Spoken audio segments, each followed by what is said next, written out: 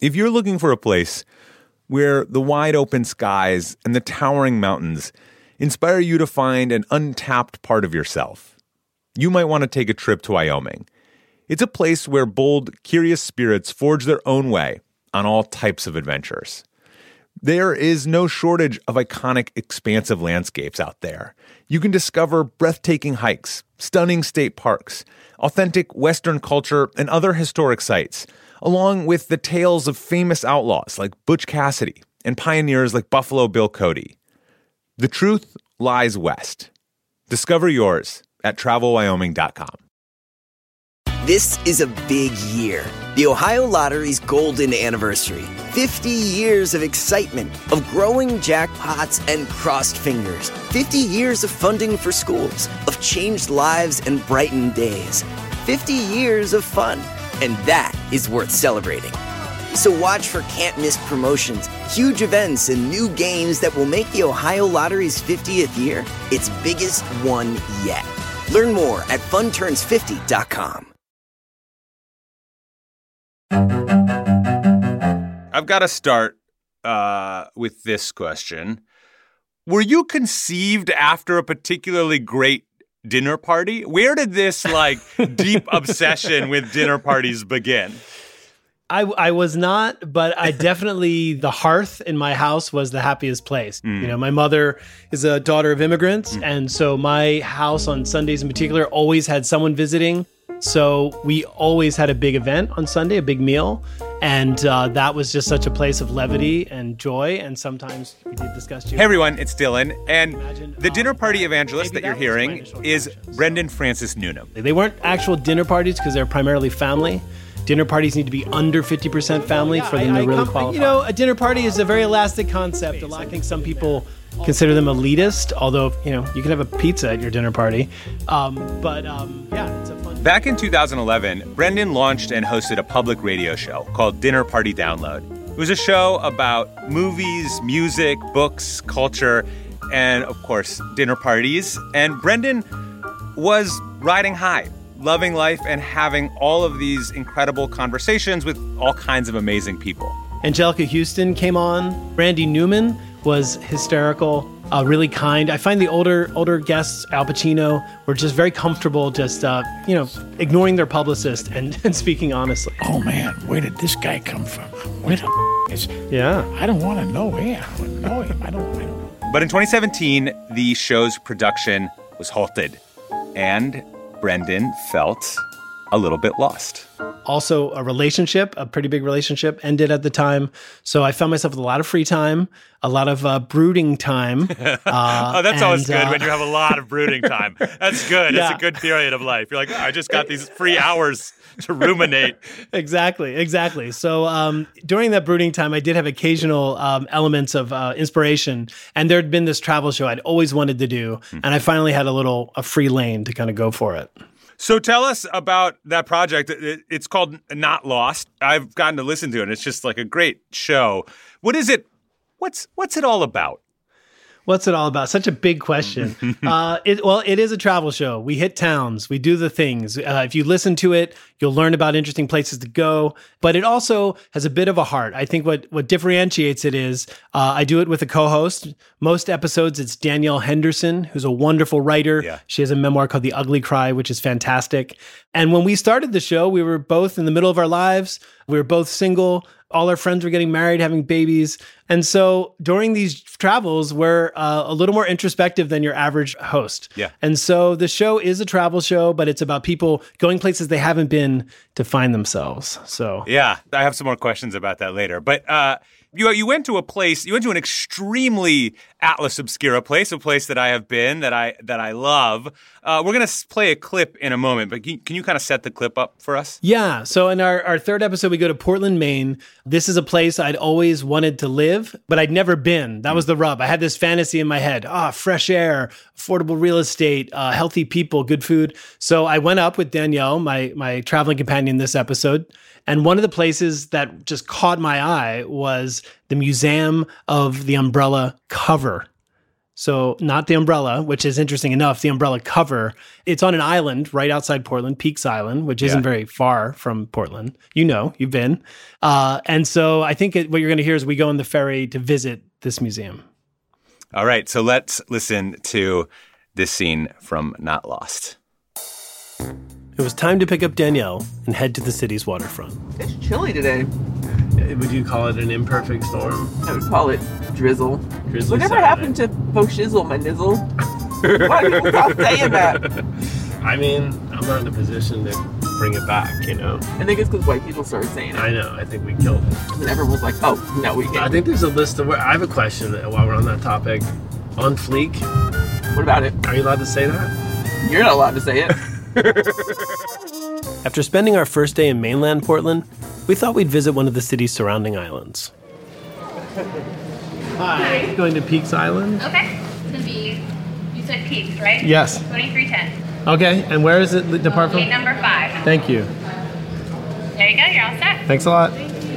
It's crazy that here in the ferry terminal, the most prominent display are real estate boards. Because it's people like you and I fantasizing, I guess. Let's look at houses.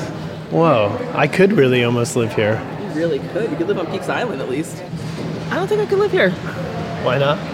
Because it reminds me of places I've already been. I know that small town, small city life, and it's not what I'm looking for right now. Yeah. This is your first and final boarding call for Peaks Island at gate number 5. This is your first and final boarding call for Peaks Island only at gate number 5. That's not Portland, is it? Does this count as an island if it's so close? Yeah. I feel like I've been in the subway going from Brooklyn to Manhattan longer. No, this is it. Peaks Island. All right. We're rolling up. How do you do? I'm Nancy. Why do you look suspicious? Hi, I'm Danielle. Danielle. Pleasure to meet you. Brendan. You're wearing an umbrella hat. Yeah. And then you're wearing a purple polar fleece. Yeah. And what are these pants? These are African pants, and they actually have umbrellas on them, kind of hidden in all this patterning. Wow. So this is the spot. This is the museum. So welcome to the world's only umbrella cover museum, where you'll see there are hundreds, probably about 700 umbrella covers on display in this little tiny space. Wow. Nancy 3 Hoffman. How to describe her? Well, she spells her middle name with the number 3. That should give you an idea. Nancy shows us around her museum, which doesn't take long because it's one small room the size of a closet. I'm imagining you collected umbrella covers personally before you started displaying them? Exactly. I got curious about umbrella covers after I cleaned out my house one day and found some umbrella covers. And I just said to myself, do other people have the same problem? Which is, will I ever use these little things again? Are they just too hard to get back on the umbrella to even bother with? And if so, why were they even created? I use my umbrella covers. You're one of the 12% of people. Danielle, there are very few people that actually conscientiously use their umbrella covers. The thing I like to show people is our mission statement, which is about appreciating the mundane, finding wonder and beauty in the simplest of things, and knowing that there is always a story behind the cover. How many umbrella covers do you have? I have 2,000 cataloged umbrella covers in this museum, more or less. Well, when I heard about the museum, one of the things that attracted me to it was this kind of, my mind immediately went to kind of Zen Buddhism, and this there's way more mundane things that happen to us than epic big things. And do you find that people come here sometimes with an element of reverence, or is it always whimsy? Mostly whimsy. All right. Good try, Brendan. Good try. And excitement. Enthusiasm. And it's hard to say because people are touched. It's about attitude. Right. I had a friend who was very depressed, and that mission statement has helped her through some of her depressed times. Not to be too grandiose about it, but it is about how appreciating the simple things, as you were describing, can remind you that, yes, we have to plod through some of these things in life, but we can take a breath and enjoy any moment that we can. Just let a smile be your umbrella on a rainy, rainy day. And if your sweetie cries, just tell her that a smile will always pay. So this case has some of our most exciting umbrella covers in it. Is that made out of candy wrappers? Yeah, it's a gum wrapper chain umbrella cover. I have a lot from England. I have some from the Olympics, Team Great Britain. Do you want to see the sexy room? We'll just look at the sexy room, sure. Okay. Whoa. This looks like sexy covers. One is just a thong. That's a thong. How's That's that not an umbrella cover. What's it covered with? Oh my goodness. Umbrellas. As Nancy played, it occurred to me that the Museum of the Umbrella Cover is one of those Warrens Michelle told us about, a place where a passionate enthusiast burrowed in and built their own little world. I'm glad it exists, but it made me wonder whether I was ready to park somewhere quiet and lose myself in a project. Yeah, Portland's cool. How do you feel about it? Could you live here? I'm still on the fence. It's like Michelle was saying last night about, she mentioned how people stay in their little mouse or rat dens and warrens and don't come out. Like, I feel like I'd have to have a partner if that's what I want in my life, or a family already. I don't know. You wouldn't meet anybody here? Yeah, not to that level. I don't know. And I like knowing the vanguard about what's about to happen. And I feel like here, it takes a while for that to get up here. What is that? It's like a brick building in the middle of the water. Yeah, that looks kind of empty and... That's crazy. It's like an old prison. Yeah. That'd be a dope house. If I could live there, I'd move here. While Danielle was inspired by the house on the island, for me, it symbolized the isolation I might feel if I lived here. People are the thing I nerd out on. And for now, I want to be in a place where there are lots of them. And I want to travel to meet even more. Traveling, not burrowing, is where I'm at. Well, dinner parties and traveling. Nancy. Nancy 3. I just love her. And I love places like that. That's like, it was so fun to hear that. What a beam of sunshine. Yeah. Yeah, the show's an interesting thing because it feels like it's doing two things at once. Like, on the one hand, there is this real sense of whimsy to the show itself. Like, you and Danielle are having a great time. There's like so much fun and delight between you two. But there's also like this real touch of like melancholy. Like, there's this sort of a beautiful touch of melancholy, but it's that sense of traveling and wanting to be a part of it, but being on the outside of it, wanting to like stay, but also do the next thing. Is that like a part of what you're trying to explore in the show? Yeah, absolutely. I think about the first time I ever traveled significantly was when I was a little kid, went to England. And I remember thinking, I was like 9, being like, what? This exists? Like, they didn't tell me about this. I want all this. And then it occurs to me there might be another place I didn't know about. And then that keeps me going. So I'm never really quite satisfied. So that certainly is an engine I come by, honestly, the Wanderlust. It's I guess a variant of FOMO. I'd like to think it's more substantial than that. Yeah, more driven by the heart and soul. And completely. There's this moment, obviously, where you talk about like seeing the real estate boards, being like, oh, I could live here. And I think it's something most people experience when they travel, and you're sort of like going through this process of like, oh, if I lived here, if Brendan was in Portland, who would that be? If Brendan was in Bozeman, who would I be? Big Sir Brendan. He's obviously like super surfer dude, like totally blissed out. Yeah. It sounds like you're in a stable place in your life, but how much of the show is also like about exploring Brendan? To be honest, yeah, it's a fair amount. All the places I went to, I would seriously consider. Montreal, Bozeman, New Orleans. I was curious about them. Some of them I'd visited before, some of them I hadn't. All of them were in the realm of possibility of me living there. So it was certainly a little bit of me beta testing. Yeah. Do you ever meet a Brendan in your travels that you're surprised by? Where you're just like, oh my God, like I feel such a strong pull. Like I feel really shocked like about what this place makes me feel. Not really. I mean, I went back to Big Sur for one of the last episodes, and that's a place I've been to a bunch. And I think it would surprise some of my New York friends or the people that know me as maybe a martini swilling dinner party hosting. London Review of Books reader.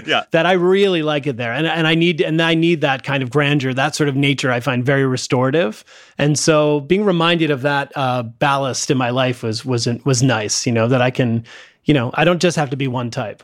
This is like one of those things you'd see on a mug or next to one of those live, laugh, love signs, but sometimes you got to get lost to find yourself. The only way you can feel not lost is to get lost. You know what I'm saying? I think there's truth to that. Find yourself in places you've never been. Yeah, that's right. I mean, I find the disorientation of travel still one of the most intoxicating highs. I find it's the laziest form of learning. I mean, I still get a kick at looking at candy bar wrappers from a different country. Yeah. I can't imagine I hope I don't grow numb to it because it's really an important part of my process. One of the laziest forms of learning is such a good way to describe travel. That explains why I like it so much. Oh, one of the laziest forms of learning. Well, I love the podcast. I love what you're up to, and I've had a great time talking with you. Dylan, thanks. It's an honor to be here. Brendan Francis Newnham is the host of Not Lost, which you can find on Stitcher, Apple Podcasts, wherever you get your podcasts. Check it out.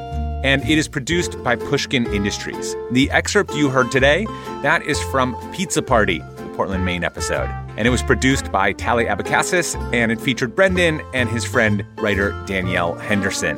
Check out our show notes, where we dropped a link to the Atlas Obscura entry for the Umbrella Cover Museum. It is absolute gem. It is such a fun place. She's such a fun lady. This podcast is a co-production of Atlas Obscura and Witness Docs. I'm Dylan Thuras, wishing you all the wonder in the world. I will see you next time. Witness Docs from Stitcher. The world isn't wide enough for those with an insatiable desire for discovery. The all-new 2024 Lincoln Nautilus Hybrid SUV offers the power and freedom to explore further and deeper than ever before. Intuitive, smart features ensure that you're always connected to the road ahead. Inside, a thoughtfully designed cabin immerses you in a universe that is all your own. The larger-than-life panoramic display spans the entire width of the cabin. It's customizable and interactive. Drivers can even personalize their backgrounds with a series of nature-inspired themes. This vehicle signals the arrival of an exciting new chapter for Lincoln. Discover more about the 2024 Lincoln Nautilus at Lincoln.com. Te presentamos a la familia Rubio. Ellos hacen todo en familia. Rompecabezas, viajes a Walmart, ejercicios, cocinamos, todo. Y cuando supieron que la farmacia de Walmart tiene vacunas para todas las edades, desde HPV hasta neumonía, pues nos fuimos en familia a vacunarnos. Y de una vez hicimos nuestras compras. Like obvio, Abu. Protege a tu familia con vacunas para todos. Haz una cita hoy con los farmacéuticos expertos de Walmart Pharmacy. Bienvenido a una farmacia más simple. Bienvenido a tu Walmart. Sujetas a disponibilidad y ley estatal aplicable. Se aplican restricciones según la edad. Pregúntale a tu farmacéutico por detalles.